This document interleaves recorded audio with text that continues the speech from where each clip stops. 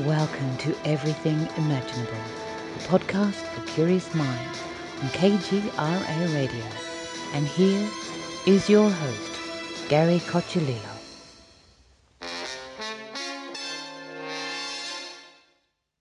Welcome, everyone, to another episode of Everything Imaginable.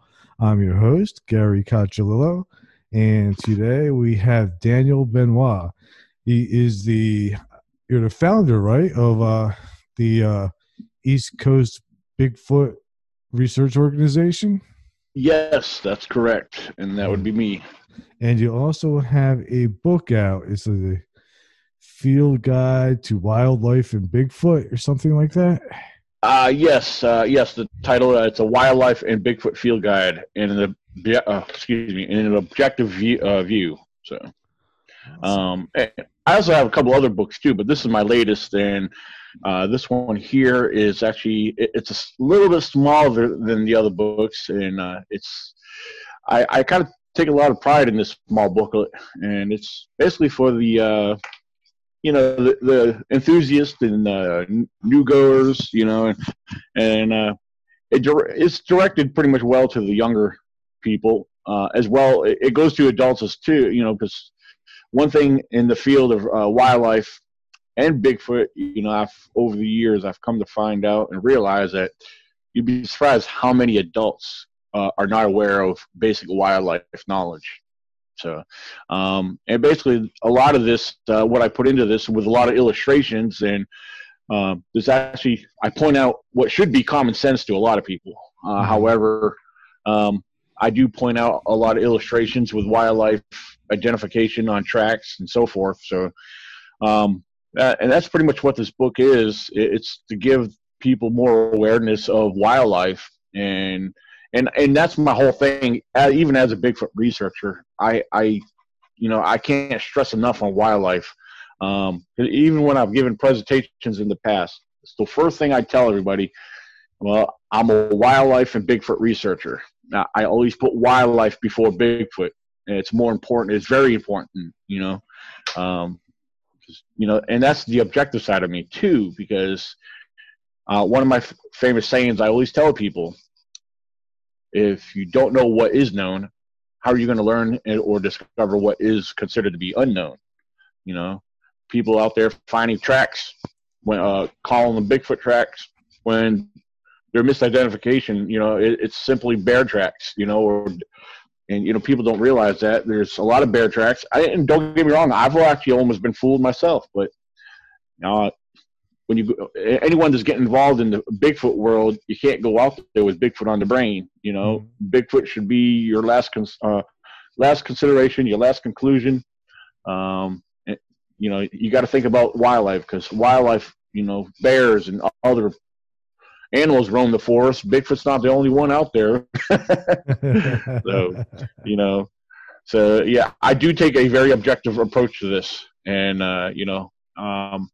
but I am a firm Bigfoot believer and knower myself. If I must add, I must add that in there. So, but what type of tracks are most commonly misidentified as a Bigfoot track? Well, again, it is very common to come across bear tracks, and I'm going to tell you, bear tracks, they are very distinct. However, depending on the terrain that the tracks are, formed on, they can be very misleading if you don't know what you're looking at. Because bear tracks, they have the front paws and they have the rear feet.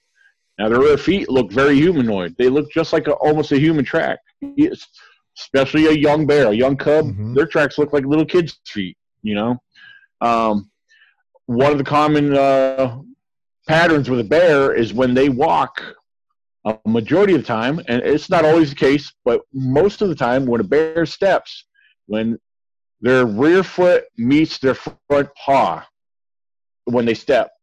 So you're combining two different steps right there, forming what appears to be one larger track. So that makes it look like a bipedal track when it's not.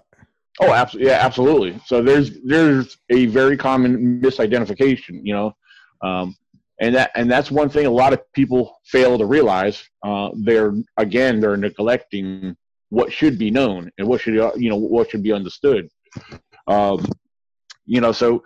Sometimes when I talk about this with people in the Bigfoot community and point these things out, I feel like I'm not trying to. There's no intentions of degrading or putting someone down, but I feel like it needs to be said to people. It's like I don't like to call people stupid, which is wrong, but it's you want to just get them to understand that they're just they're misinformed. That's the big thing. So yeah, but when it comes to tracks,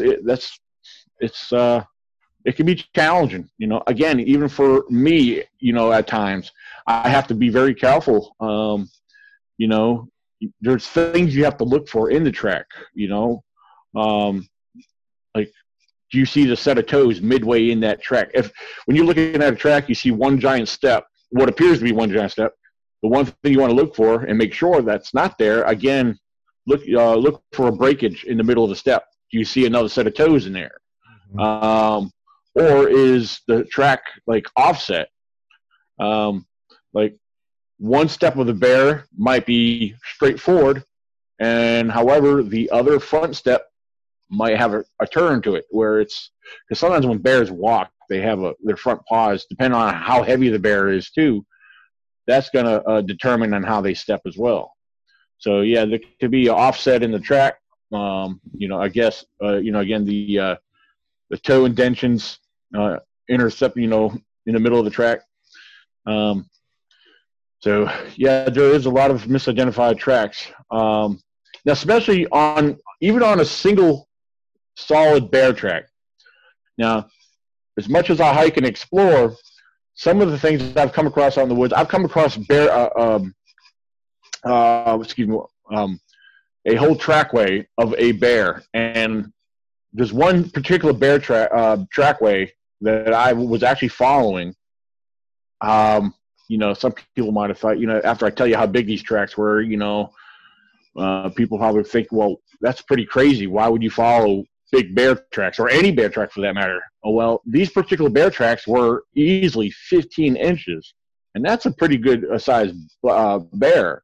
Now, keep in mind, here on the East Coast, from north to south, and mainly here in Virginia, it's very common. We have a lot of black bears. Black bears are very common here in Virginia, and they do get pretty big. So, but yeah, sometimes it's good that you can find a single bear track, because most bear tracks, one of the ways to identify a bear track, a lot of people say, well, yeah, a bear track would have claws. No, not necessarily. Yeah, a majority of bear tracks display claws. However, not all of them will display claws. Again, that depends on the terrain, the surface, the soil, all the above. But see, I was following a set of bear tracks. Again, they were 15 inches long. And yeah, you can see the front paws. It was a big enough of a bear where that rear foot was not connecting with that front paw. It's, when you have your double set bear tracks, it's more, I believe, with your smaller bears. Now, don't get me wrong, it's happened with big bears. I've seen an illustration on a documentary with a monster-sized grizzly that was in an enclosure, where they actually did a casting of a bear track of the bear that was in the enclosure. That thing had been, I don't know, I'm guessing maybe 1,000 pounds. He was huge, from what I recall on the video. And they did when the bear and some of the tracks inside his enclosure, they had a double step bear track, and they made a casting of it to show what they look like. Wow, that looks like that could be a monster-sized Bigfoot track, when it belongs to a big bear. So, yeah, it does happen on some, but I believe it's more common with your smaller bears. So, yeah, identifying these tracks, it's very crucial, especially to understand the difference, to make your determination, what it is. So, and another thing, for the record, I'm not no expert in any field. However, it's just years of experience in focusing on and studying wildlife in general. But when it comes to the Bigfoot research, I found myself studying bears a lot more because knowing that they're very common and where people misidentify their tracks often. So yeah, and there's other wildlife and there's other species of different animals, other known mammals and stuff I like to focus on for my research. So yeah, bear tracks, people, be careful. If you're a Bigfoot researcher or just an enthusiast going out in the woods to look for Bigfoot, yeah, not everything you see is Bigfoot related. So what is something that is unique to a Bigfoot track that you won't find in a bear track? Well, no, a majority of Bigfoot tracks themselves. Well, the heel for one, a Bigfoot track, or I could even say a human track, but human tracks, a human track, a human foot only gets so big. On a Bigfoot track compared to a bear track, you're going to have a wider heel. Bears, their rear foot, they actually almost have almost a V-shaped pattern foot. Where their heel is more pointed compared to a Bigfoot track, where their track, being a humanoid track, it's a lot wider. It basically looks like like our foot, me or you, or any other human, except they have a wider step, a wider foot. And a lot of times, the reason why they will display a wider foot, especially in a track impression, because a lot of them, it's based off of their weight and the weight being applied into the pressure of their step. So, but yeah, and here's the other thing too. In a lot of cases, you would have the position of the toes or the archway of the toes. And this here, I'm going to be careful how I say this because a bear's front toes, or even they're more rounded. Now, just like our toes, if you look at your foot, most of them have a slight arch, where the toes arch down you got your big toe all the way down to your little toe. And in some cases, bears have a bear. Like I said, they're more rounded. But some bear tracks, especially like on more of a grizzly, their front paws, they have more of a they do have a slight arch on the shape of their toes. So between the width of the heel and actually the whole foot, to be honest with you, you're going to have that human-shaped look. There is some Bigfoot tracks that are almost shapeless. They're actually completely, I don't know the best way to describe this. It's like we have an arch. Bigfoot, a lot of people believe that Bigfoot has a instep or archway, actually more known as what people call the mid-tarsal break. As Dr. Jeff Meldrum likes to put it, he refers to it as the flexation. Like with our feet, a human foot compared to a Bigfoot track, our mid-tarsal break, our flexation, is actually more towards the top of the foot, close to the ball of the toe, where the toes are. Unlike a Bigfoot track, when they step, theirs is further back on the foot, where basically it's almost as if they when they step, it's more flat-footed. So when they step off of from their step, we push off of the ball of our foot as we're walking. Unlike them, it's believed to have their mid-tarsal break. It's again sets back further. So basically, just a couple of inches or so above, just in front of the heel, is where they step off from. So yeah, if you study there's been documentaries where they actually illustrate this. And Dr. Jeff Meldrum out of Idaho State University. He actually does a real great illustration on this. So yeah, there's a couple different features there to pay attention to. Again, the width of the heel versus a bear being more V-shaped gives it that narrow point. So yeah, width, it has a lot to do with it, and the structure of the toes. Toe structures can be may vary on different tracks. I've seen a number of tracks from other people. I have a small collection of tracks myself that I've collected over the years, and not all of them look the same. I do have some that look similar. I don't know if they're of the same Bigfoot or the same as far as any relation. I don't know. But some of the tracks I found have been within a fairly close perimeter, in the area that I do a lot of my scouting research in. And but I have found some pretty wide tracks. So yeah, like I said, width of the heel, that's something to pay attention to as well. But is the best time to go out looking for tracks like after it rains?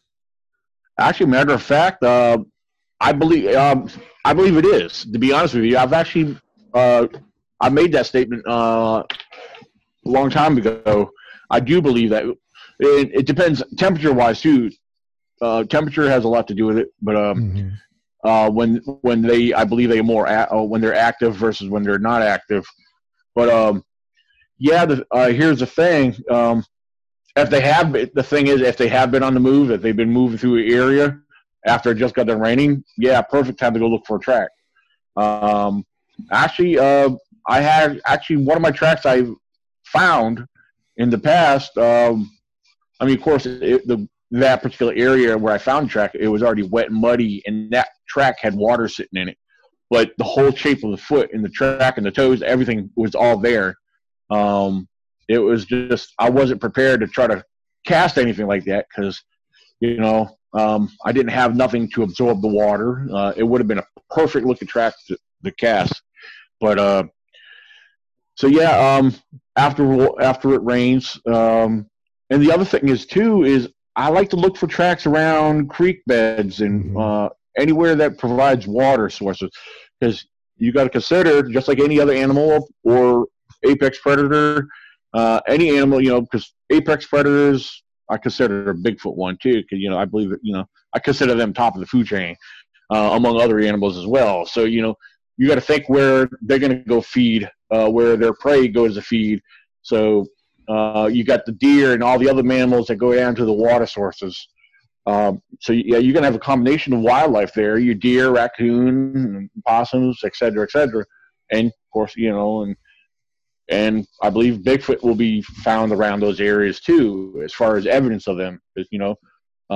Just like every other living species, they got to eat and drink. So consider the source of the food sources.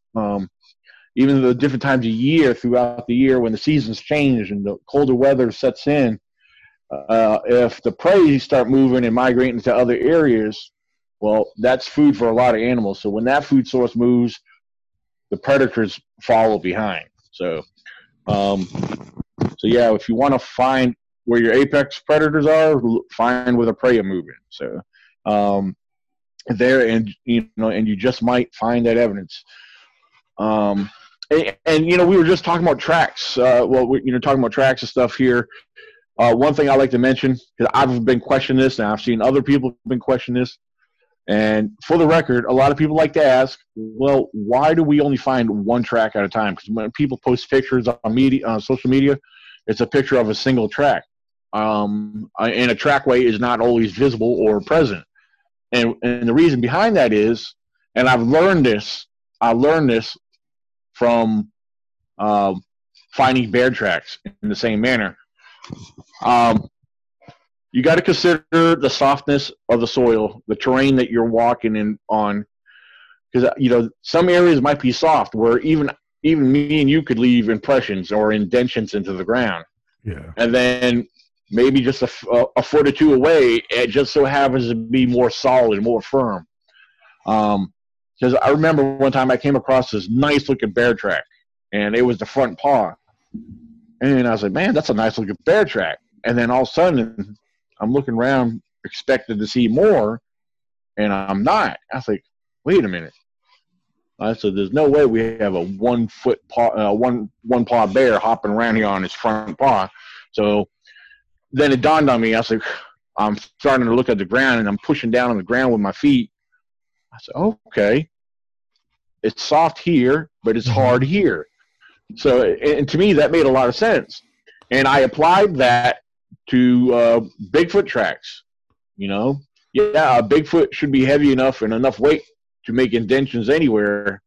But if you have enough solid ground, if the ground is solid and very firm, yeah, you're not going to leave no steps. You're not going to leave no markings. So that makes a lot of sense, because like even like when like say, you know, like when you're walking through the wood and you step in a spot where you feel yourself sink, automatically I think you go and you look for the solid ground to place your next foot to stabilize yourself. Yeah, exactly. Yeah, no, like, and the thing is, even the ground, like, yeah, I can see if you're like in a marshy area, you always want to step in the most, you know, the higher spots or the most firm looking spots. But like, well, this bear track that I only saw one of, I mean, it was on a power line area. So the ground did vary, you know, because it was mainly just grass and, you know, dirt, some sand. And like I said, it was just kind of, most of the ground was like just kind of hard and crusty. And then you had like a few sandbar spots in there, which kind of sunk in a little bit. So, yeah, I think, like I said, it depends. You know, and it's the same thing walking in the forest itself. I mean, the terrain is going to change depending on, you know, how it's laid out. So, so yeah, your ground terrain, the softness of the soil, that all plays, you know, key roles in if a track is going to be left behind. So people need to keep that in mind as well. And, you know, again, that should be common sense, but even until I discovered that single bear track, you know, it made a lot of sense, and it kind of clicked with me. So, and I just hope other people understand that as well. Now, I've heard other people say, well, I've seen Bigfoot tracks in the snow, and they come to a dead stop. Well, I don't know what they're seeing. I can't explain that. I never seen that for myself. And, you know, some people like to believe that Bigfoot is not all flesh and blood. They like to believe they are something more, as what a lot of people believe, interdimensional, that believe they come from another realm, or they're not, you know, they're not from this earth. Now, I'll be honest with you, I don't go that way, because there's never been any evidence presented that would suggest that. So yeah, that's something I tend to kind of stay away from. So, you know, I know there's a lot of people, you know, I got good friends that believe in that stuff, so I kind of leave it alone. But if they get me into a conversation or present something or want to start talking about something, you know, I'll get into it, but I prefer not to. Yeah. I had talked to, I interviewed Ron Moorhead. Yeah, and we kind of went into a detail a lot about, you know, like me personally, like, I mean, I'm kind of just open on any of these theories, basically. You know, I find it really just the whole topic of cryptids interesting. Right. One of the things that with Bigfoot, you know, and you kind of mentioned already, is like these seem to be migratory, and I think they seem to be migratory up and down waterways. Would you agree? Yeah, absolutely. And but I wonder, like how far they go on the continent. Like, do they go all the way across the United States, through Canada, you know, down through South America, or maybe some of them do, and maybe like others that seem to just sort of stay local, like like for down here, for instance, like skunk apes, they seem to just hang out in the bayou. Well, yeah, there's a lot of food. Oh, absolutely. Yeah, I mean, well, here's the thing. We spoke about Bigfoot migration in a few different discussions, And this is just my mindset, basically my belief or more of my honest opinion. And the way I try to look at this, I try to look at things as logical as possible. And I do try to keep an open mind on certain things. However, like, like with deer, when and other mammals, they do move around. They either go from higher to low ground throughout the years, and they, as far as Bigfoot, the one thing that doesn't make sense to me is, like, for example, I'll use Virginia. I don't see a Bigfoot group or population coming from Virginia and going down to Florida, if that makes any sense, because without being seen or making, yeah, we have a lot of woods and a lot of terrain for them to travel through. People believe they travel up and down the Appalachian Trail, around the mountain ranges that travel from Maine down to Georgia. And, I'm sure a lot of wildlife do use that. I mean, people hike that all the time. I just don't see a group of Bigfoots traveling that far, Now, as far as them with weather and, just like a lot of other species, like all the known species that survive year after year in the forest through all the 4 seasons, look at the deer, when the cold weather sets in, their fur color changes, and, and then sometimes certain animals get more of a winter coat. And that's a natural adaptation. And I believe Bigfoot have their own way of adaptation. So, they adapt. They've learned to survive, and I believe they developed a routine, like like we do, living at home and going to work every day or whatever it may be. So, that's just the way I look at things. To me, it just wouldn't make no sense for them to pack, hey, let's go across the country. And, there is some people that do believe in that.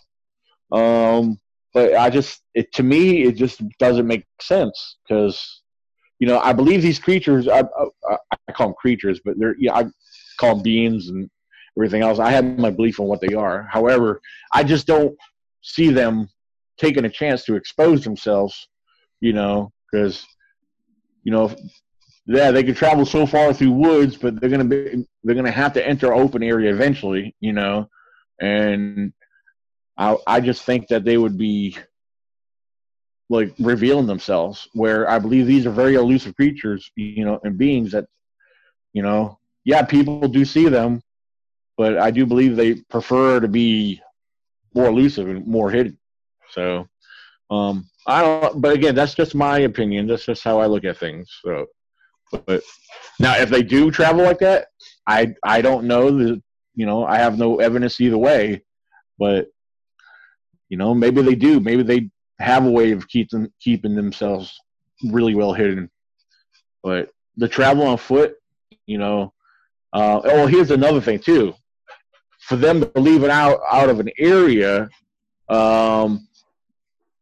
for that period of time doesn't make sense, for the very fact that through my observations and studies and stuff, the activity and everything that we associate with Bigfoot, like in my particular area, there's year-round activity, and there's been tracks found throughout the year and other things that I believe are Bigfoot related.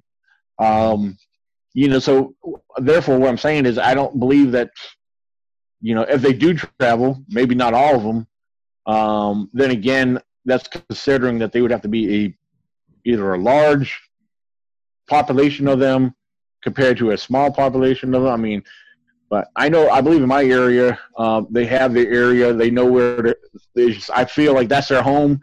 They know the terrain. They know where to take shelter. If there is a cave that's hidden around there, I do believe, they find ways to take shelter throughout the different, what's the weather, throughout the different weather and everything, against the elements. So, I just don't see why they would leave the safety of one area that they know into a uncharted territory. I think they're really taking a chance there. Is if they enter and travel into an unknown area, uh, you know, they don't know nothing about the area. Mhm. It wouldn't be native to them. Versus if they, what I'm saying, if like, it's like me. I grew up here in Virginia, and I know the area very well. Shoot, I know areas. I know the area better than people that grew up here all their lives. People don't know about places that I know about. I was like, how do you know? Why don't you know that? You were here before me. You grew up here. And that's just how it is. But so yeah, that's the way I look at Bigfoot. And their lifestyle on where they would live. Um, Again, yeah, I just don't see them leaving the safety of one area that they know and trust. So, Right. I mean, because unless that area is, you know, being destroyed by humans, of course, oh yeah, I like could in see if they were logging and stuff like that. exactly. Yeah, if they were forced out of an area, I could definitely see that. Um, but yeah, if it was by choice, yeah, I think maybe here's the other thing I would consider possibly that if they were to consider moving out of another area, um, they would probably do day travels, like maybe gradually work their way into another area to kind of more or less scout it out to get to know that area, and if they if they feel that it's a good plentiful area where they can feed and live and stay and remain elusive in the area, I could see them bringing others out there with them, if it's a well hidden area, and again if it produces food and if the sources are there for them to survive. Yeah, I could see that happening, but I think just large, distant areas at a time. I think if they were to move and travel, I think it would be over a period of time. It wouldn't be in a single kind of like I don't think it would be anything like Canadian geese. I mean, we know geese and ducks. When the cold weather's coming, they head down south. You know, um, yeah, I don't see Bigfoot really doing that. But again, migration over a period of time, just like other species of wildlife, like we got wolves here in Virginia, and some the red wolves has become common to the state of Virginia. However, over a period of time, through studies from what I've read online, there's been other red wolves and gray wolves that's over a period of time has actually worked their way down from up north. So and then they slowly populated and made their way further south.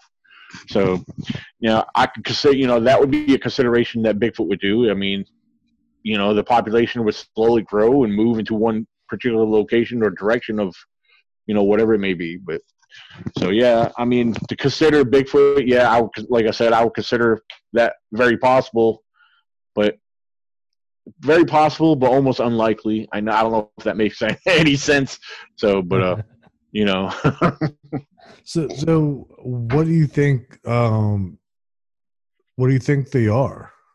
Do you think they're a type of ape or a type of human? Do you think they're just a completely unknown species, unrelated to anything that we currently know exists? Well, to be honest with you, now I know other people, many other people share a similar belief.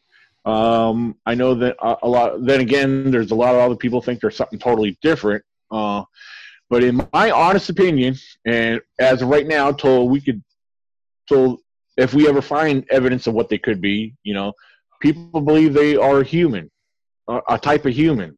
I personally believe that they are some form or some type of unclassified primate. Now, you get people, well, they're not no primate, they're not a primate, they're human. Well, there's contradiction there because, scientifically speaking, as humans, we're considered primates. We're human primates. then you got your gorillas, chimpanzees, bonobos, baboons. Those are your non-human primates. Now, I believe they are some form of primate, just unclassified form of primate. Now, however, this is another thing when it comes to wildlife. I've never had no physical interaction or observations with chimpanzees, not like Jane Goodall, nothing, but I've done a lot of studies about primates and learned about their behaviors, sometimes the meaning behind some of their vocalizations, their gestures, and things they do. And when I've learned a few things, when I read up and studied about some of the primates, some of their behaviors, even their vocalizations, I was like, wait a minute. That's what's happening here in the United States. That's what we're experiencing this. We're finding things that are known, primates are known for doing. And so I started comparing the two. And it was just certain things were making sense to me. Man, they definitely got to be some type of primate. Because, as far as the banging on trees, your tree knocks, similar vocalizations to our other non-human primates out in Africa and in the other jungles. Their vocalizations, forms of communication, and all these different things, rock stacks up against trees. I've come across all this stuff, and these other unknown vocals, these different howls and screams, I've heard for myself that are not related to any known species of wildlife, that I compare and relate to our non-human primates, and so it made me come to the conclusion that these are some type of primate. Now, what kind? I don't know. I can't tell you. And in several presentations and posts and on blogs, I've been criticized and ridiculed for for what I believe they are by just a little bit of what I mentioned to you. And some people are saying, well, why are you making them equal to humans? I'm not by no means. Or why are you making them equal to a chimpanzee? Again, I'm not. But there's a lot of close similarities here. There's a lot to compare, because here's the thing. Some people might call this Bigfoot 101, because I've had YouTube videos where people shared and they put it in their blogs and titled it Bigfoot 101. Because when it comes to Bigfoot research and getting started, because I've even actually mentioned this in a book or two, where people ask me, well, I want to get involved. I want to start looking for Bigfoot. What do I do? Well, first of all, you got to get familiar with your known wildlife. And one of the steps is you need to do a comparison chart. You need to look at what you're going to research. We got an unknown species here, an unknown, unclassified species. How are we going to determine what he is? Well, you need to pick another subject that closely resembles what he is or what you believe they are to be. So then you take that subject, you take Bigfoot, and then based off of what you come across, what you find, your findings, your observations, your experiences, you got to make a list. And basically, this is kind of something you do back in school, and you can apply the same concept, and it's simple science, where you could just start comparing the traits, start comparing the behaviors, start comparing the vocalizations. Well, do they match up? Does this subject do this? Does this subject do this? Do they sound like this? Do they build stuff like this? So people believe they are a type of human. Well, there's a lot about them that we could rule humans out. Some people believe they could speak English. That's okay. Well, there's never been no proof of that. There's no evidence to suggest that they can speak English. There's no evidence to suggest that they can write like we can. There's no evidence to suggest that they, that they've come a long ways to build a fire and build houses like we do. They're very primitive, beings. So I mean, some people believe that they got Neanderthal in them. Even the Neanderthal were smart enough to build homes and shelters, and and know how to whatever. But so yeah. But when it comes to researching an unknown subject, which it can be challenging if you're really passionate about wanting to find out what it is. Which at this point we don't know what it is, but there's conclusions. There's enough we could, like I said, making a chart for yourself to compare it to another likely subject that you believe it to be. I use primates. I've done my comparison. And the more I look into it, the more I learn, from different things I hear and the different things I see, and it's more and more to me that's pointing towards a primate, an unknown classified primate. I mean, they're bipedal. They walk upright, just like a human, and a lot of their tracks do look like human feet. Does not make them a human.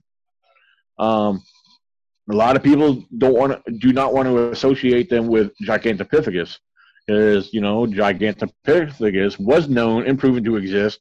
They were a 10 to 12 foot tall primate, more resembling an orangutan. And again, they are believed to be extinct and only existed in Asia and Indonesia, those areas. So people find it very unlikely that there is any relation. Now, the thing is, here's the other thing. In other parts of the country, there's other Bigfoot-related species that, in Asia or Indonesia, you got or China, the Yuran, and I can't remember all the names right offhand right now, but all these different locations have all these different names for a Bigfoot-related creature, some small, some large. So if these other countries and these other locations have Bigfoot-related creatures, and we got all this here in North America, but yet we knew that Gigantopithecus existed over here because we found fossil evidence of it. I mean, I don't see the impossibility. I don't see how it's impossible for something to actually have once lived on this continent. Because I consider history. We could call it ancient history. The world was believed to be flooded, and before the waters receded, and before it separated the land masses, I mean, I don't know. There's a number of different things you can look at and consider. I really don't know. It's more or less, just talking off the hinge, but I don't know. I just believe in possibilities. I don't like to dismiss certain things. There's a lot I don't like to dismiss. And people always have an excuse why we can't consider something. And to me, I think that's just, it doesn't feel right, if that makes any sense.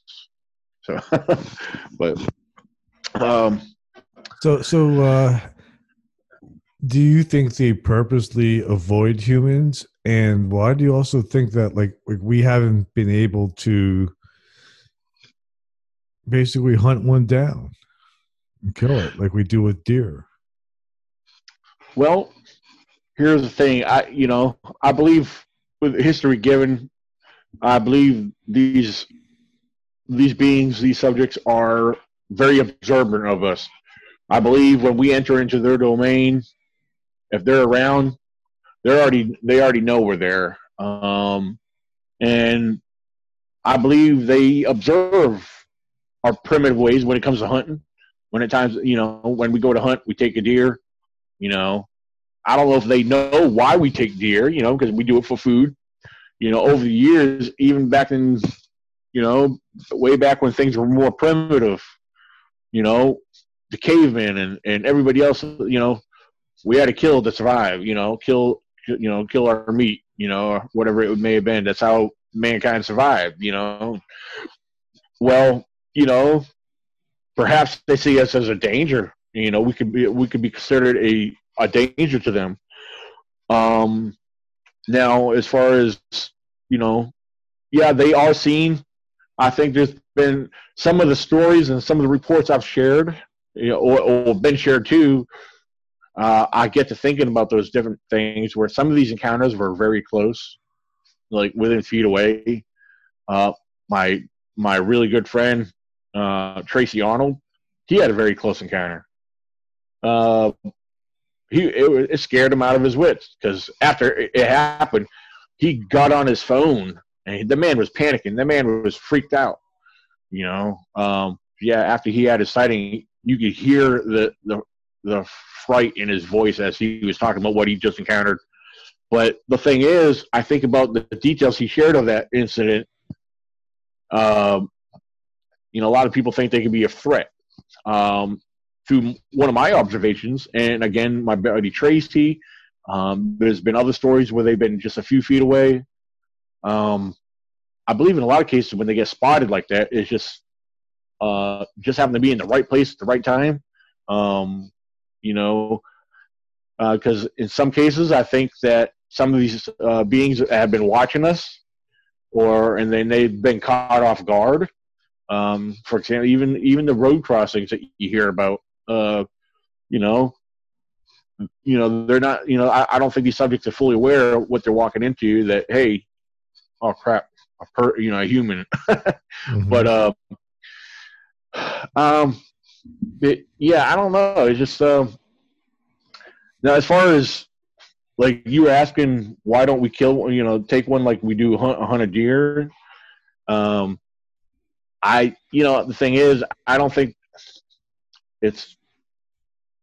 I want to say I don't think it's possible, but then again, it could be done. I personally don't think it should be done. But, scientifically speaking, in order to prove and understand and get to know this thing, yes, it is agreed that a body is necessary to fully examine, to understand it. But then there's other considerations, like, well, will the government intervene to cover this up? Will the government even allow us to know that there's something like this that exists? I mean, sure, the government and the local authorities deny that there's mountain lions here in the state of Virginia and surrounding states, but yet we see them. But if you call and report one, they say, no, we don't have them here, and that ain't what you saw. What's the situation going to be with a Bigfoot? Are they, if the authorities were to publicly announce that, well, yeah, we got large bipedal hairy primates roaming our forest, and the public, the non-believers, they're like, what? I'm not going out there. I'm not going to go camping in that park. And then here's another thing. The economy. How's that going to affect the economy? If Bigfoot becomes a publicly known species that's living in North America in our forest, what's going to happen to the logging industry? Logging is a big part of our economy. Back in 1981, out in Northern California, or I believe it's California or Washington, I can't remember the state, but I do remember the year 1981 when the spotted owl was discovered, and immediately it was declared an endangered species, and they didn't want to take a chance of destroying no more, and the logging industry came to a dead stop. And I don't remember the time period or how long it was stopped, but it was stopped long enough to where it was affecting the economy, jobs. People were out of work because they weren't allowed to log and take down more forests. So there's a lot to look at on why the the public authority wouldn't consider this, and it would be a bit of a challenge to come across a body. Because in the Bigfoot world, if any individual was to kill on their own and drag it out to the public, look, I took this thing down, he's not going to have many friends, in the Bigfoot world, unless he's just some average Joe that doesn't care, But my main thing is, if a body was discovered, if you had ways to drag it out and I would bring it to the news source, take every picture, video evidence you can, collect the evidence, film yourself, document and everything. because I've always imagined what happened. You know, I've always asked myself, man, what if I come across the remains of a Bigfoot? You know, yeah, that's one thing I've always talked about. You know, what told myself was I'm gonna set my camera up because I always carry my cameras out in the woods. My camera phone, my camcorder, and yeah, if I would film myself, document everything I can about it, and take pictures of me collecting any bit of evidence that would produce DNA. And to me, I believe that would be solid, concrete evidence right there between video and the specimen right there in front of me. You know, so yeah, that's just me. It's just so much to really think about. You know, but I don't know. It's just again, it can be kind of a touchy thing when you talk about taking a body and hunting one down. I believe you because when I do go out in the woods, I do carry. I have a sidearm, and it's not for it's not for Bigfoot because I know the other predators that roam those forests. Right. You know, there's mountain lion, bobcat, big bear. Although I've had a lot of encounters with bears, I'm not really scared of bears. You might call me crazy. I had a bear run across the forest road on me one time, and I stopped my vehicle to run after it just to get a good picture. I do crazy stuff, you know, but that's me. I'm like a wildlife fanatic, you know. But and I've had bears come out of trees, you know, less than 30 feet away from me, you know. But yeah, that's the thing. Bears are they're very skittish animals. They don't like, you know. Yeah, they run off. They usually go the other way. But but I didn't even know we had bears in Alabama until like 2 weeks ago. Somebody told me. Oh yeah. No. Well, you know, here's the other thing. I have a lot of people. Well, you know, when people present stuff on social media, and like for example, tracks like we were talking about, and I'll look at something the best I can, and from what I observe, I say, well, this clearly looks like a bear track. Oh, we don't have bears here in my area. I say, you don't know that. Just because you don't see them does not mean they're not there. Because a lot of bears, even though they're seen during the daytime, bears are more active at nighttime. So it's just like Bigfoot. Bigfoot's been known to be seen during the daytime, but they are more active at nighttime. There's a lot of species that are like that. But bears are semi-elusive, even though we see them. And when bear hunters go bear hunting, I don't know about every other state, but here in Virginia, they got a pack of dogs running and pushing them out. So, so I think your average bear hunter, if dogs were illegal, like they are, you can't hunt deer with dogs over here, but they do that with bears, and basically they treat a bear like you do coon hunting. You know, my father grew up as doing coon hunting, and you treat them, but I mean that's how they do a bear. Anyway. That's the thing. People say, well, I don't have bear in my area. But bears, they do travel. They do move around.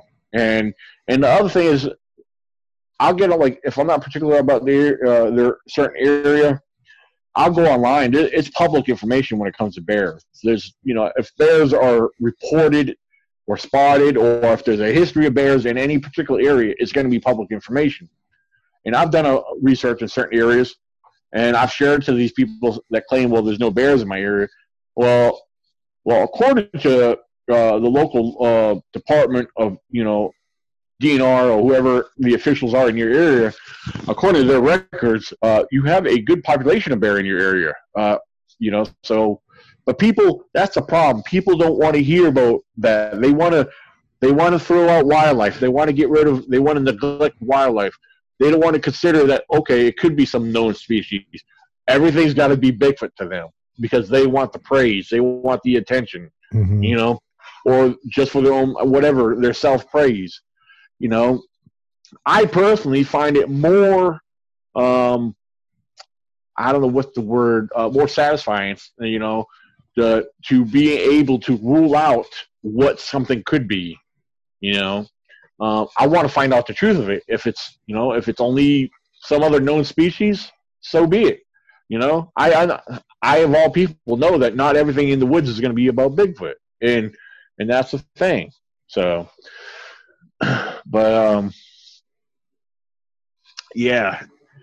Um, yeah, just people got to learn to stop, take a step back, relax, breathe, and and the whole thing about Bigfoot research, it can be a whole lot of fun. It really can. It can be a whole lot of fun, and but it can be very educational if they just go about it the right way. Then again, I got to be careful saying that because really, when it comes to Bigfoot research, there's no right or wrong way.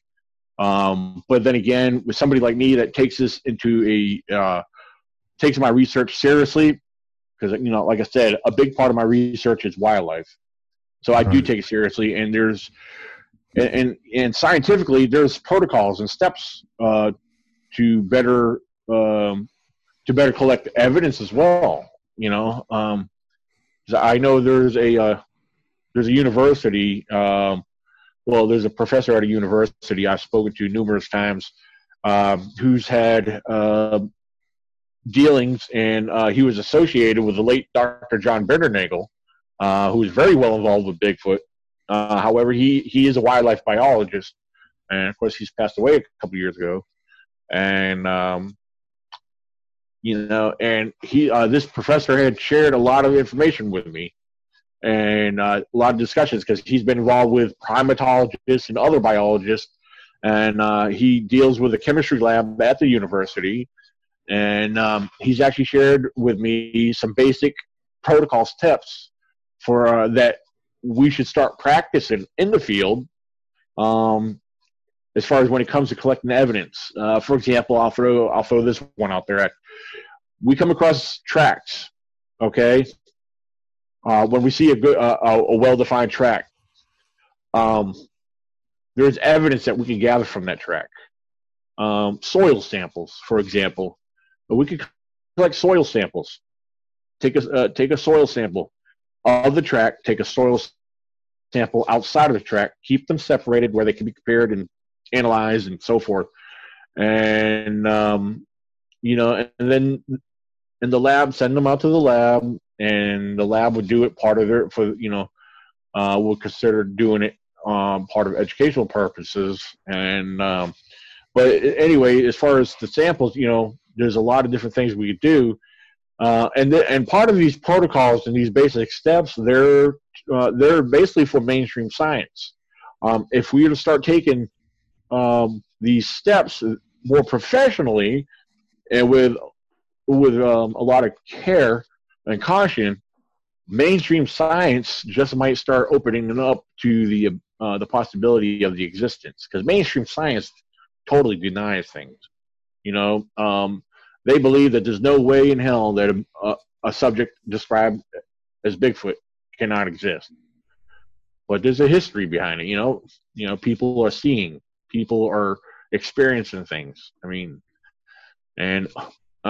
There's no way there's people out deep in the middle of the forest, in these remote forests, making these tracks, and people happen to find them so fresh, Right. So, because when I go out into the woods, I know other people, there's other people in the area that know about me and what I do. But when I go out to the woods, I don't always announce it, or if I do announce it, I don't say, well, I'm going to be at this particular location. I'm going to be looking in this particular location. So, yeah, come hoax me. That's the reason I don't announce it. And I tell people, and I advise people, if you're going to talk about what you're doing or where you're going, that you're taking a chance. You're really taking a chance. You don't, it's like going to war with the enemy. Like, you don't pop your head up and say, hey, I'm over here. You got to shoot right here.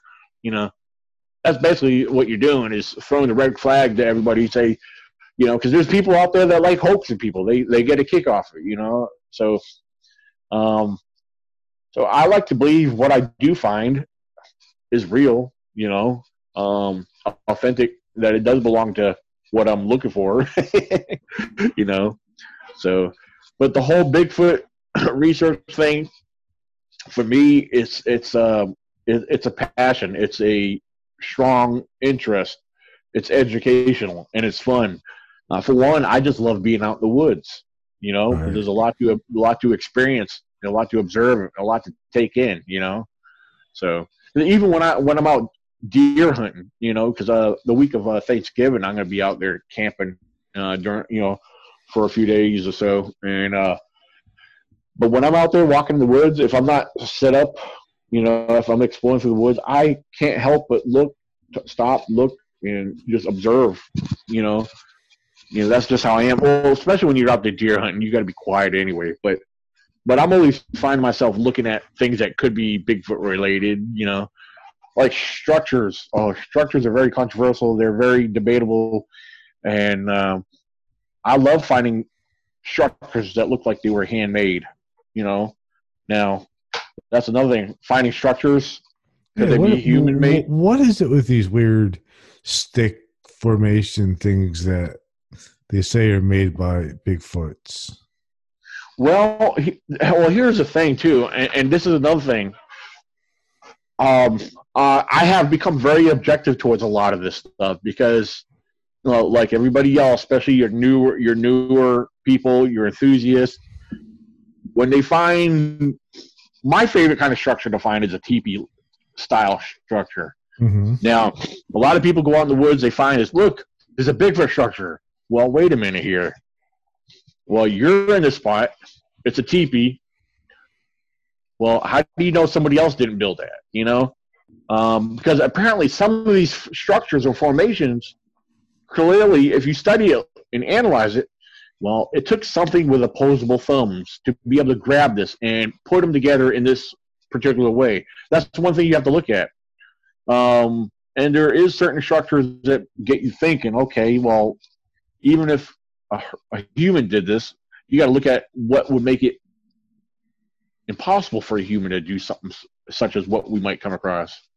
One particular structure I've come across in probably about a year, maybe 2 years ago, it looked like it was the start of like a shelter, but it was more of a clustered teepee where these big, large logs were all leaning up against a tree, but going around the whole tree. They were kind of spread out. I want to believe that it could have been Bigfoot related, but then I got to thinking, I said, well, it's on top of this ridge. Maybe some kind of hunter started putting this together, as a blind, but he went quite the distance putting all this stuff up here, and looked like he got more of a workout than he did get to go hunting because, that's, I don't know, just things like that is what I look at. I guess when it comes to structure, some of the things I find more fascinating too, like I said, I like finding teepee structures because I consider the possibility that they could be Bigfoot related, but I'm not going to admit that they are. The other thing is too, I found on more than one occasion is a group of different tree limbs and branches that have been twined, woven together. Those are the things I really find fascinating because, like I said, different branches from different trees. Like you might have a small oak sapling, pine sapling, whatever, gum tree, whatever it is. All these different saplings and vines, and some of them are just woven and twisted together. And if you look at it carefully enough, you can see that they were not grown like that. There was no way these have been grown, and any kind of twist formation. Again, some of these formations and these structures that we come across indicate that, yeah, they were made, not by, they're unnatural made formations. And when I find woven branches of trees, I was like, why would a human do something like this? You just have to question a lot. You got to, it comes to trying to rule things out. But a lot of people look at a broken tree. No, that's Bigfoot. That's Bigfoot. No, bears are very common for playing and pushing and uprooting trees. They break trees. They bend trees. So that's another thing I'm very objective towards a lot of these different tree breaks and, stuff too, because bears are notorious for bending and breaking trees. Well, in some cases, some people are like, well, look at this tree break. It's got a twist in it. That there is a very debatable issue, one right there too. Well, okay. In most cases, it got bent and broke and it's twisted. Well, here's some science for you. When it comes to trees, what a lot of people don't realize, what you don't see when you look at a tree, we only see the outside appearance of it. We don't see the inside fibers, because there's a lot of different types of trees and styles of trees. The fibers grow in a twisted formation on the inside. Again, we're not going to see that on the outside. So regardless of who or what breaks that tree, yeah, there's going to be a twist in the grains, the fibers of that tree. When that tree gets broke down, it will appear to have a twisted formation in it. Now, on the other hand, you will have a broken tree. That would be what some people refer to as a corkscrew pattern, where the tree would be broke. Like you break it, stab it over, and take it, and it looks like it's been pushed, twisted around the tree itself. Now, that there has been very fascinating to a lot of people. I found small trees, small saplings that looked like that. Now, that could have been from another human breaking and trying to twist something off for whatever reason. And I will not rule out a bear on some of those.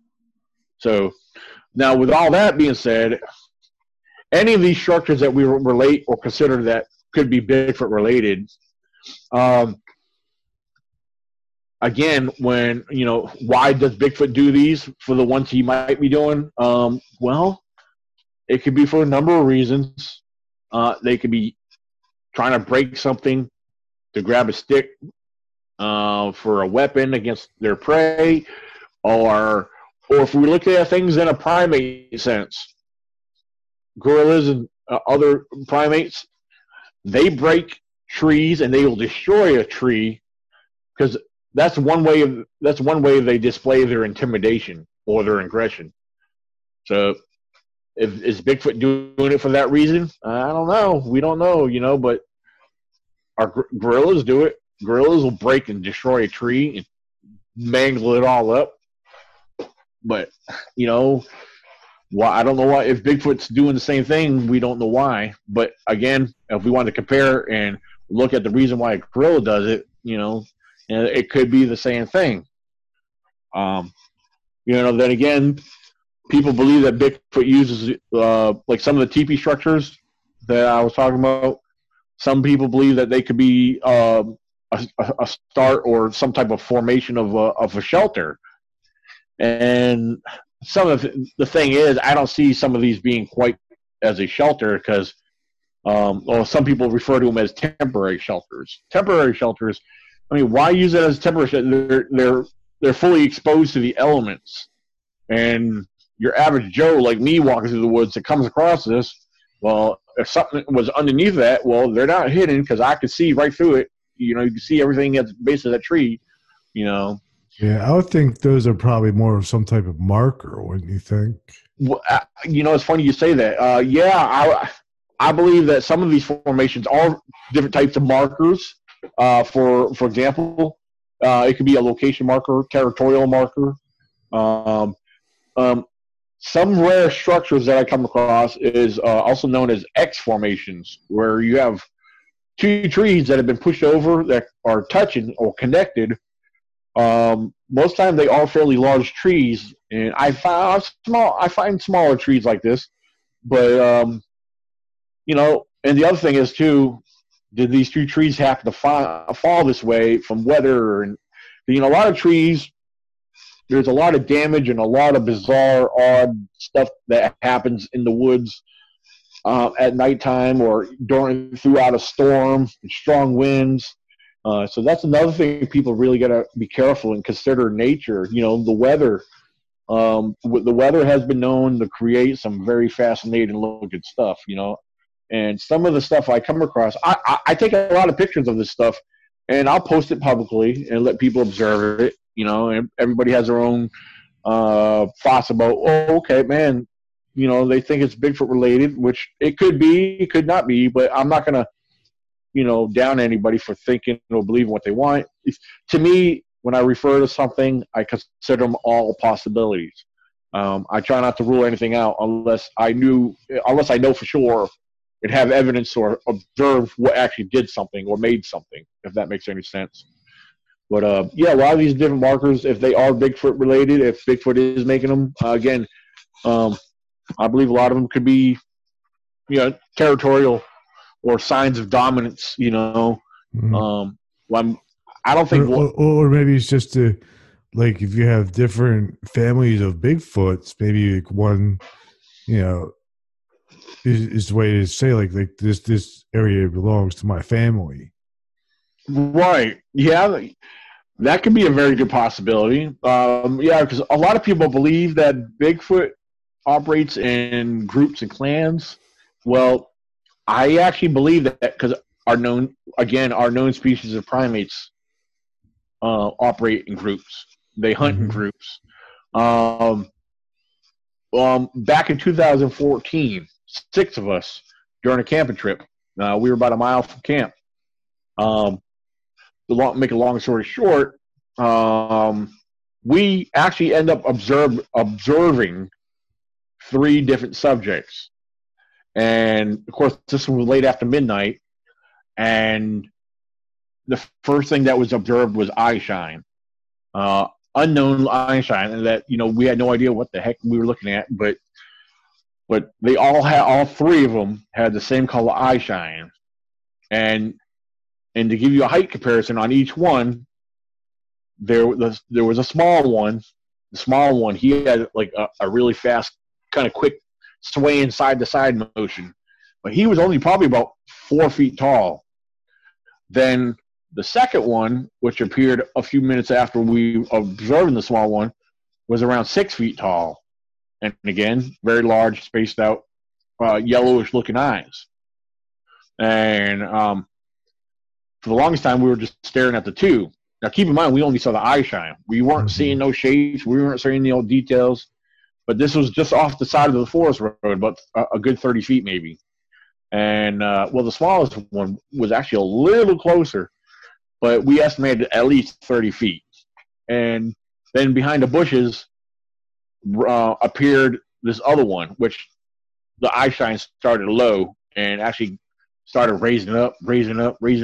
And by the time it stood up, it was towering over top of the 6-foot one easily by 2 feet. So we had a 4-foot, 6-foot, and now we had an 8-foot one. And for the record, for the next day, we actually did a height comparison, and we believe our estimation on the heights were pretty accurate. But now, besides seeing 3 sets of eye shine, for the record, on the tallest one, what confirmed this to us that these were Squatches, Bigfoots, is that the tallest one did a side step motion and took a step and looked back at us. And when it made this maneuver, because we were using headlamps, and keep in mind it was pitch dark looking into the woods right here where we were, the observation, I know Tracy admits to seeing us too because he was with us, him and his son. And when it made this maneuver, because of our headlamps, it produced a silhouette shape. And wide, broad shoulders and a big round head. For that quick motion, it took to the side and stepped and looked back at us. Yeah, that was able to be made out because it was basically from the chest up, because the rest of it was, behind the bushes. And it was pretty exciting to see that much, because I would have loved to see more. I really would have loved to have seen more. But because it was so dark in there and we only saw a silhouette, the only reason I could think that we didn't see other details would be that, well, they got to have dark fur or hair. I mean, their dark hair or fur was definitely blending in with a dark background because, like I said, the whole forest was pitch dark, and it was, just after midnight. So, but the point of the story is that I believe that those 3 were a possibly family unit. I believe the small one was a juvenile. I believe the 6-foot one had been a female, and the tallest one had been the male. Assuming that, because, like I said, there was no details made out except for the shape of the big one. So, and it was a very cool observation, and they, after it was all said and done, they had all turned off and went further into the darkness. And so we continued up the forest road after observing this and made our way back to camp. So, but no sounds and nothing was ever made out from that observation. But it'll never be forgotten leading up to that, and just everything else. Because a year later, by myself, I had a similar, well, I didn't see nothing, but I had something very large and heavy walk away from me just inside the tree line. I was camping just around the corner from that same spot back in 2015. And I started shining my spotlight in the woods, and I had a deer run off, and I kept shining my spotlight. I was panning over to my right, and then all of a sudden, whatever was inside that tree line, there was no mistaking and no doubt that it was very large, and it was very heavy and bipedal. Because every step it took, you could hear it, whatever it stepped on, crunch and crack, and then at the same time, there was a thump with every step. And, like I said, even though I didn't see it, there was no denying those were bipedal steps. That was no bear. I know bears. I've been very close to bears, especially in my tent. I woke up the bears being on the outside of my tent. And even the bear that came out of the tree when that I told you about earlier, when it came crashing and thumping out of the tree, when that ran off, to hear a bear step, they would have to be very, very close to you, But but most of the time bears, because of the pattern on their feet, they are very quiet. So literally, they could actually almost walk up on you. But anyway, like I said, whatever walked away from me that night, and I was alone too, and there was no one else camping in that area. It was kind of freakish. It had me freaking out a little bit, but I was trying to stay calm.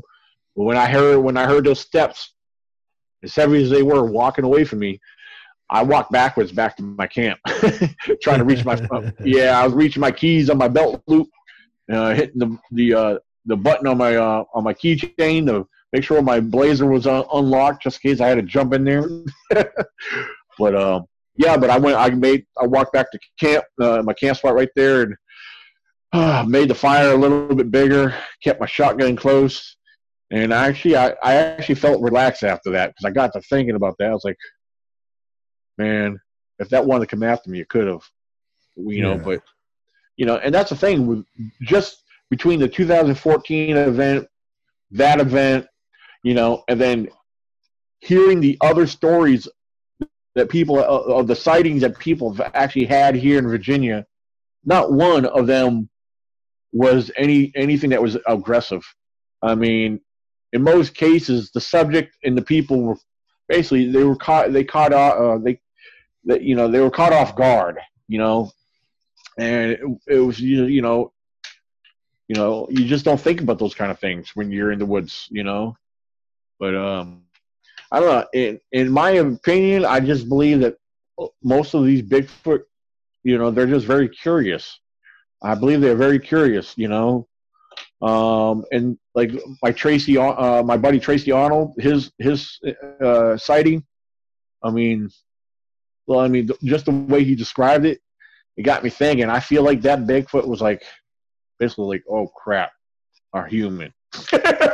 It was like that Bigfoot was staying still, because he said it was down, it was kind of crouched down, but it was almost still as tall as the bushes that it was crouched down next to, so I was like, just hearing the different stories, and then hearing people's sightings. Like I had this one story from a lady and her daughter riding up the mountain over here, but 8 o'clock in the morning, she almost went off the road staring at what she was staring at that was standing up next to a tree. And I met up with her. She took me to the spot where she saw her. And while she was staring at it, almost going off the road, she was actually tapping on her daughter in the other seat, kind of like getting her to look at what she was looking at. So, and the daughter had to look at it. But, you got a Bigfoot standing next to a tree. Keep in mind, it's a busy, the road that she was on, it's not considered a highway, but it's a very active road, that goes up over the mountain into the other county. And a part of this mountain is all part of the Blue Ridge. And, But just from what she described it, I say, man, it sounds like it was just checking out, cars. It's like, how often do they get to see cars? I mean, so it was probably just have to check things out. Got curious enough to walk that close to the edge of the tree line to be standing there. Because something like that. It's funny that the lady actually caught the details of that subject, because a lot of times people believe that they blend in with the trees and they blend in with nature, and I believe that. I really do, because deer do that. Bears do that. My father shared one of his bear encounters with me when he was hunting in the woods, and he didn't know what the heck he was looking at. He saw some burnt stumps in the area, and he was staring at one that he said, well, this one particular stump looked very odd. And he was just standing there staring at this, and all of a sudden, from out of nowhere, this big, giant, massive head popped up. And then he revealed, the rest of the body got revealed. And he said, Daniel, he said, that's the biggest black bear I've ever seen. He said, it was grubbing out in the old stump, because bears, that's what bears do. They grub they feed on grubs and bugs and everything else around old stumps and whatever logs, everything else. That's part of their main diet, Mm-hmm. So, but he said that bear lifted his head up. Dad said it looked at him for a few seconds and just slowly turned around and went off further up into the woods. But, like I said, black bears, they really don't mess with people. You would have to really try to pee them off, you know what I mean? Yeah. And or if that happened to be a female with cubs, then you might have expected to, you might have an issue. But so yeah, it's just there's a lot of stories that, besides my own experiences, there's a lot of stories I've gathered from others, the experiences and sightings they've had here in Virginia. But Bigfoot is truly here in Virginia, and they do exist. Like I said, over the years, I got a collection of tracks. I've had, my encounters and several other experiences that I'll, never forget. I document them one way or another.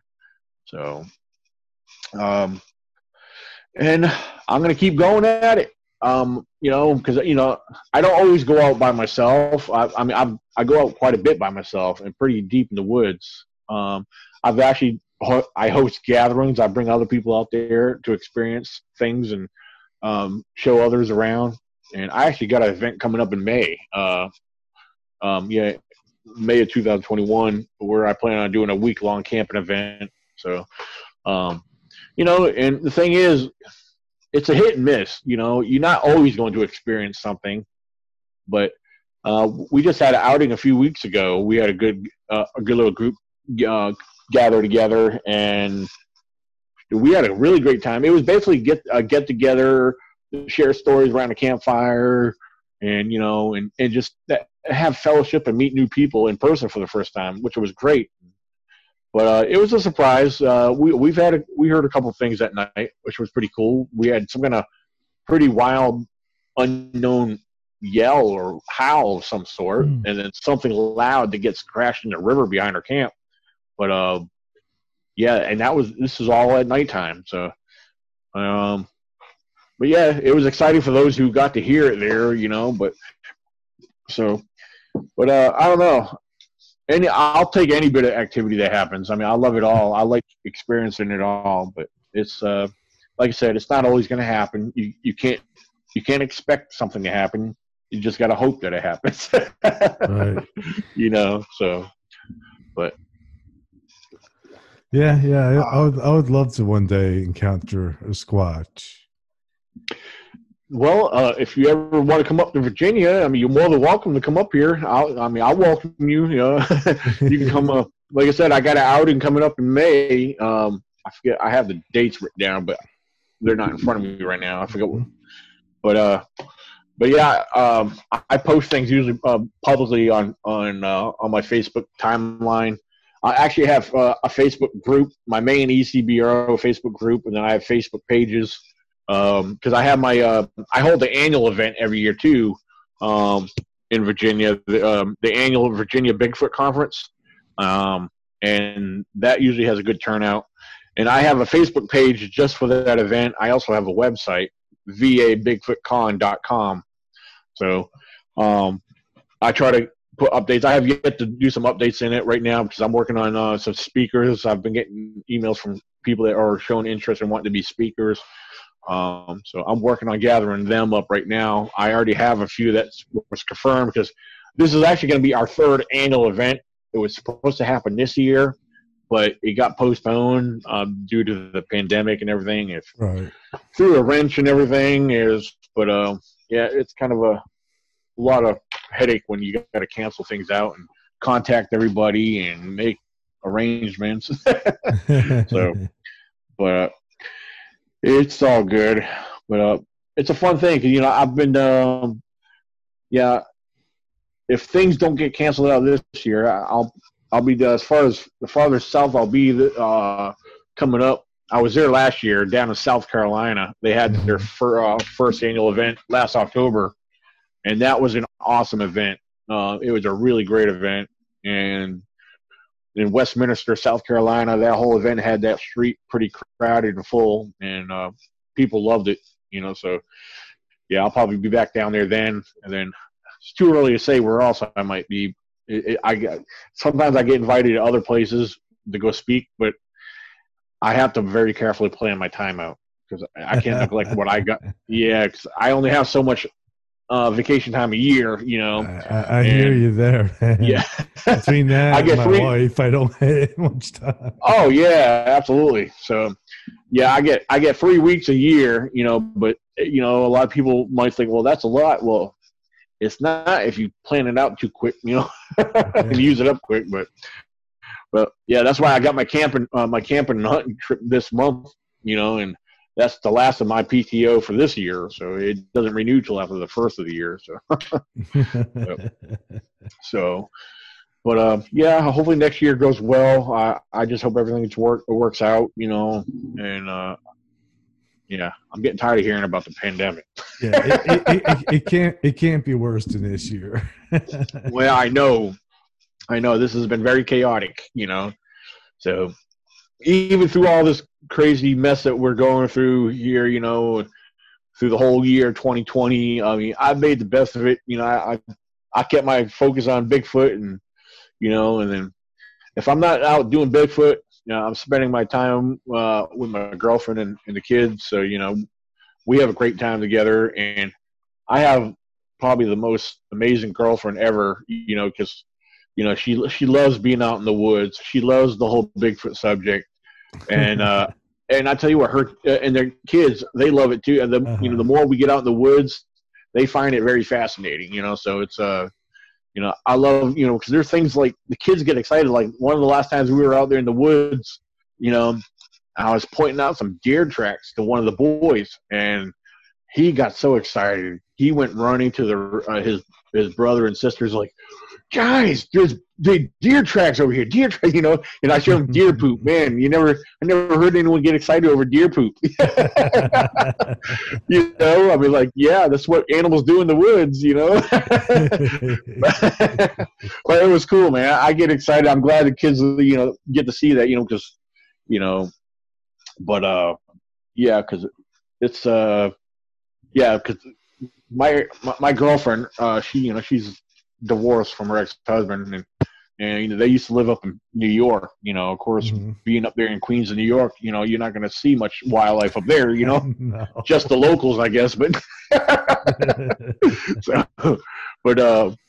yeah. So yeah, but yeah, I'm glad it worked out for me because she moved back down to Tennessee after she left, and divorced her husband, because that's where she's originally from, Tennessee. So yeah, now she moved here. Now she's here in Virginia. Because, I've known this girl for like at least 4 years, and we've talked a lot over the years. And now that she's here, we connected, and it's been amazing. So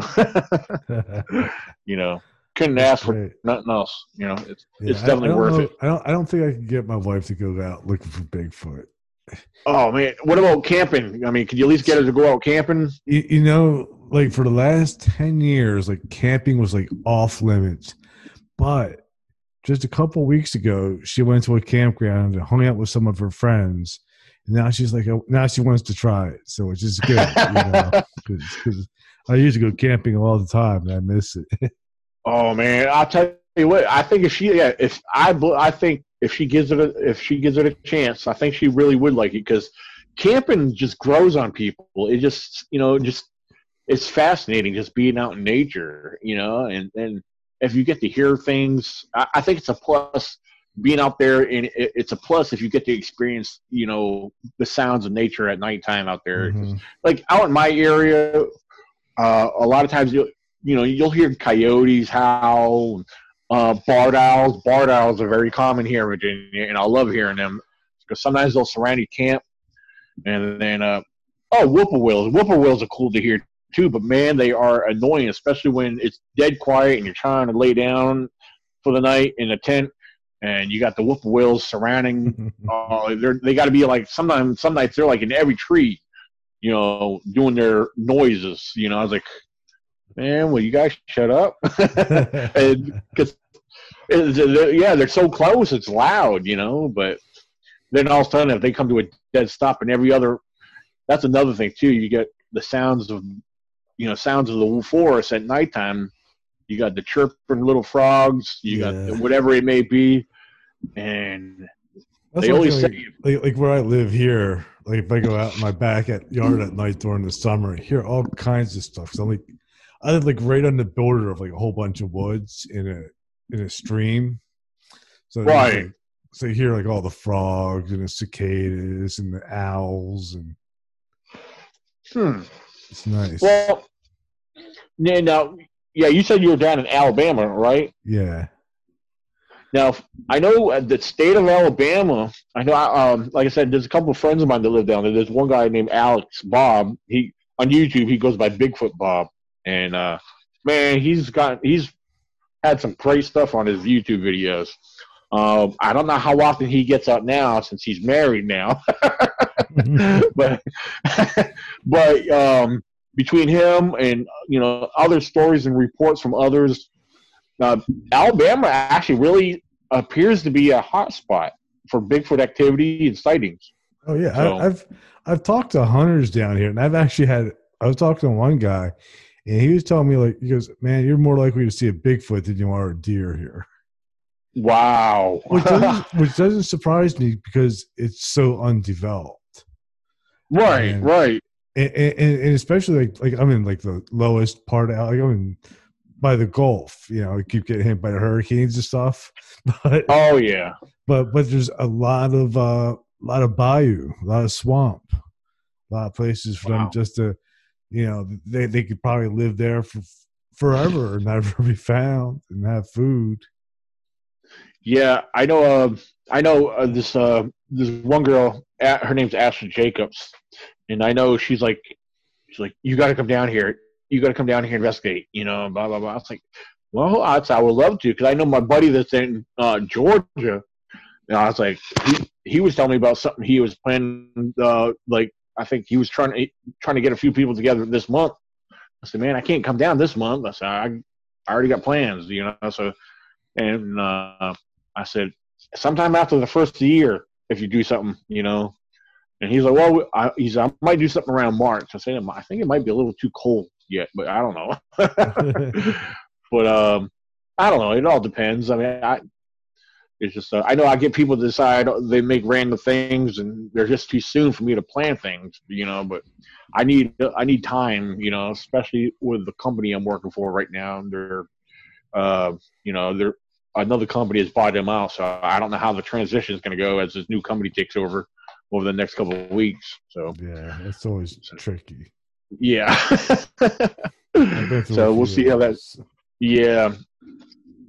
Well, from this other company, they are bigger than our company, and they're nationwide. So it's like, I looked online. I said, well, they do pay their drivers a lot better. So that's what I do now. I work out. I deliver construction material and stuff, and I'm all over the state of Virginia. West Virginia. I go down, but I've been down to Tennessee before and in other parts of Pennsylvania. But I get paid fairly decent. I get paid by the hour. But according to what I saw online, I was like, this is almost $4 an hour more than what I'm getting paid. I said, I hope they up my raise when they take over. Yeah, right. It'd be nice. So, yeah, because I drive an international straight truck. It depends. Our company has a couple different trucks, but they're both non-CDL. But the big, like I said, the big truck we have, it's just a simple, we've got a 20-foot-6 flatbed. Mhm. It's 6-speed transmission, and nothing sucks going uphill with a load. You're basically, you're like in serious creeper mode when you're going up the hill with a load. You got to downshift to throw your flashes on like all the other truck drivers. Like, oh man, so now I know how you guys feel. Yeah, my sister up in Rhode Island, when she divorced her husband, because he used to be a truck driver. And she actually had gone out and got her CDL. Now she's driving a tractor trailer, and she was telling me about her driving experience. She said, "Yeah, I know." She said, "Isn't that embarrassing?" I said, "Well, no, not really. But just like I was like, I don't know.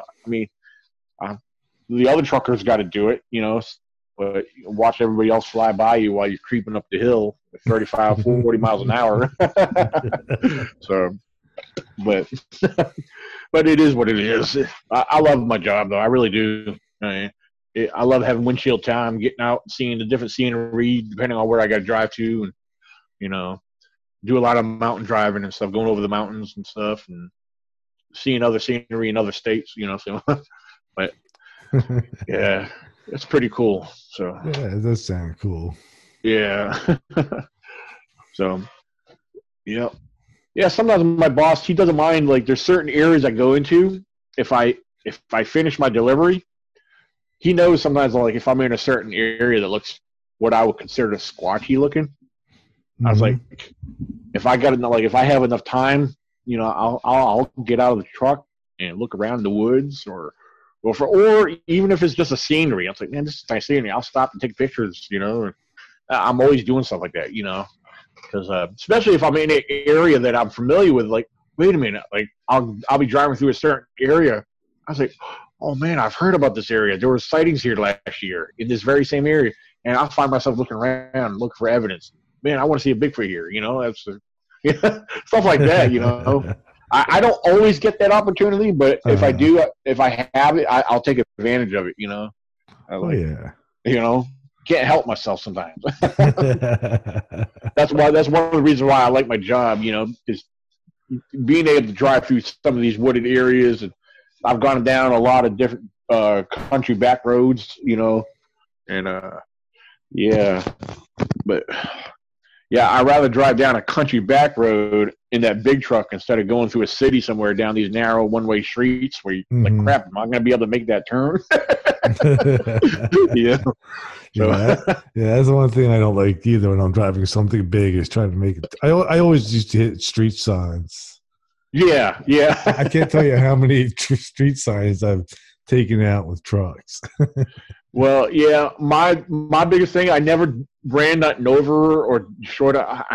I find myself, I'll drive up on a sidewalk on occasions, but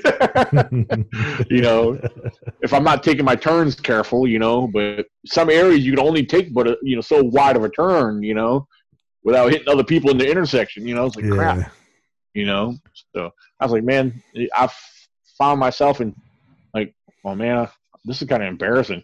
You barely make the turn and hoping that other people might edge away to get out of your way, like, move, I'm going to hit you. I said, I can't hit you. I need this job. But yeah, that's life. That's my job, but I love it though. So where can my listeners find you online? Well, I'm Daniel Benoit, Benoit, on Facebook, and I got my main Facebook page, timeline. but to be more specific, if you want to follow my Bigfoot and research and everything, find the ECBRO fan page. I also have the ECBRO Facebook group, which stands for the East Coast Bigfoot Researchers Organization. It's a public group. You can easily find that one. Or you could also find. I have other pages. There's one page I have. It's called the Bigfoot Press. I try to post and update that as much as I can. So,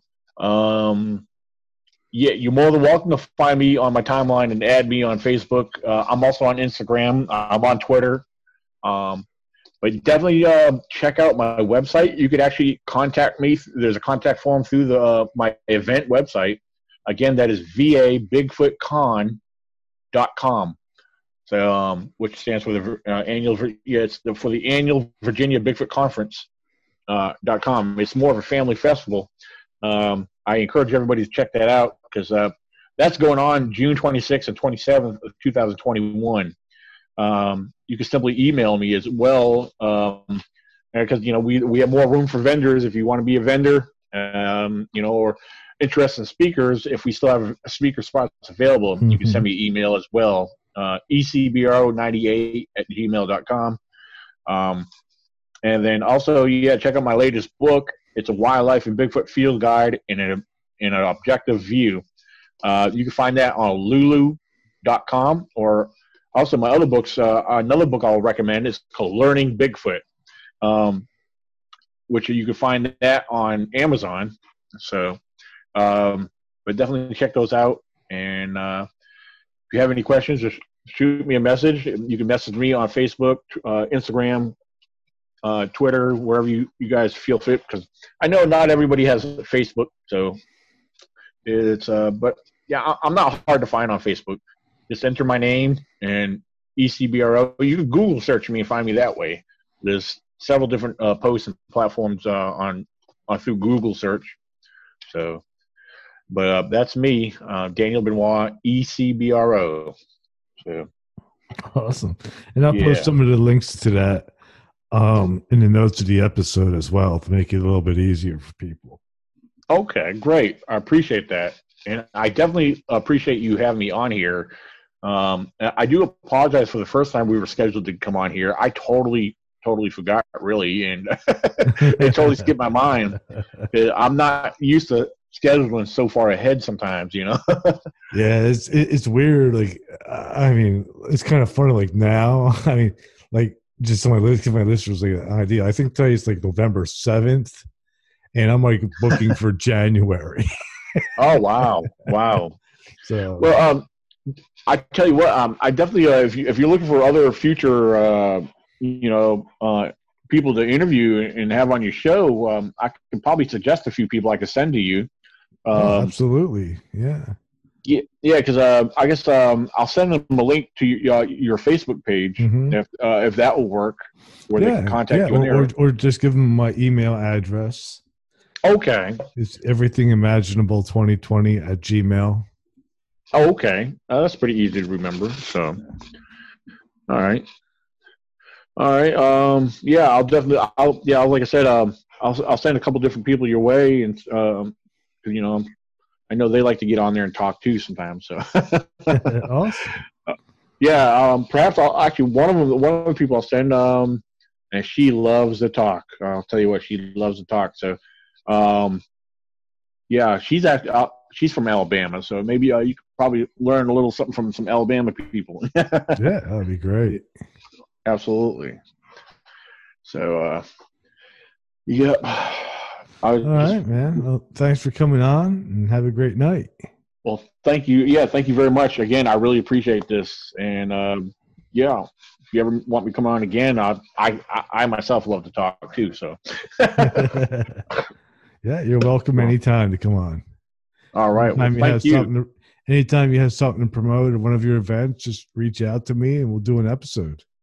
Okay. I'll reach out to you, see if we can maybe fit something in for maybe at the end of May or beginning of June or wherever it can be put out. Yeah, because like I said, my event is June 26th and June 27th. Maybe we could schedule something a month prior to that, perhaps. Yeah, that'd be awesome. Okay, because I'll have more information about the event and everything that's going to take place, and perhaps, who knows, maybe I will have something else. Some more experiences, because like I said, I got a camping event coming up in May. That will be for a whole week. So, and and one thing, I will learn more about it, but there is also a Bigfoot documentary in the works that Justin Snyder has actually been doing some filming with me. We got a little bit more filming to do. So yeah, he's doing a Bigfoot documentary with me. And it's actually been. He hasn't told me about that. He must be being secretive. Well, Justin's always messaging me. He hasn't mentioned it. Okay. Well, the thing is, it's at first he didn't want me to say that either, but till after we actually officially started doing some filming, which when we had our outing a few weeks ago, that's where he did a lot of daytime filming. He did an interview with me on camera. We did some exploring through the woods, and then when nighttime came, we did some more. And so yeah, and we actually picked up some vocalization. We had we had some weird scream. He actually posted a video at nighttime. If you listen very, very faintly, he's going to try to work on it to clear it up a little bit more. But we were actually across from the campsite in the woods, and it was me, Justin, because Justin was filming. And I was looking through a FLIR. I was just checking out the woods, and then it was my girlfriend's two boys that was with us, because he had one of them helping out with the lighting and everything. And then we all four of us together heard this scream, this howl, whatever it was, and it turned us all the way around. It was like, whoa, you know. And he actually he has it on his Bigfoot Path of the Beast page. So. Yeah, you can check that out. It's a short video. As soon as we're done here. Yeah, like I said, you can hear it, but it's very faint. But again, when we were there in person, we heard it very clear, even though it was distant. And we heard it very good. It was actually pretty exciting, because I could tell you from my observation and from the way I heard it, it wasn't nothing. It was nothing known that I know that exists out there. That's for sure. So, yeah, it was pretty cool. It was exciting that we got to hear that. I know the boys were a little excited about it too. they got to hear something like that. That's so, great. But yeah, here it is right here. Okay, yeah, he messaged me a little while ago. Not a little while ago, but earlier this week, past week. Oh, let me see if I can get it on the mic here. Oh, okay. Yeah, like I said, you could try to listen to it. It might be a little faint, but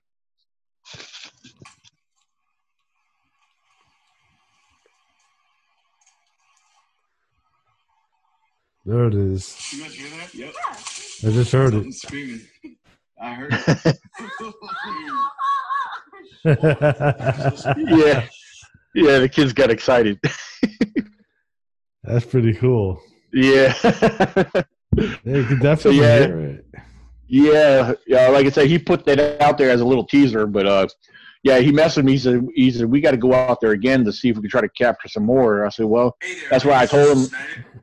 Yeah, I told him I'll be out there the week of Thanksgiving if he wants to come down. Because he's only a couple hours from me. 'Cause I know his area very well. I do a lot of deliveries up in his area. So, yeah. Yeah, he came down. He spent like all day, and he didn't leave till like probably like 2:00 in the morning. We were like, "You sure you don't want to camp out?" He said, "Nah." He told his wife that he would be coming back home that night.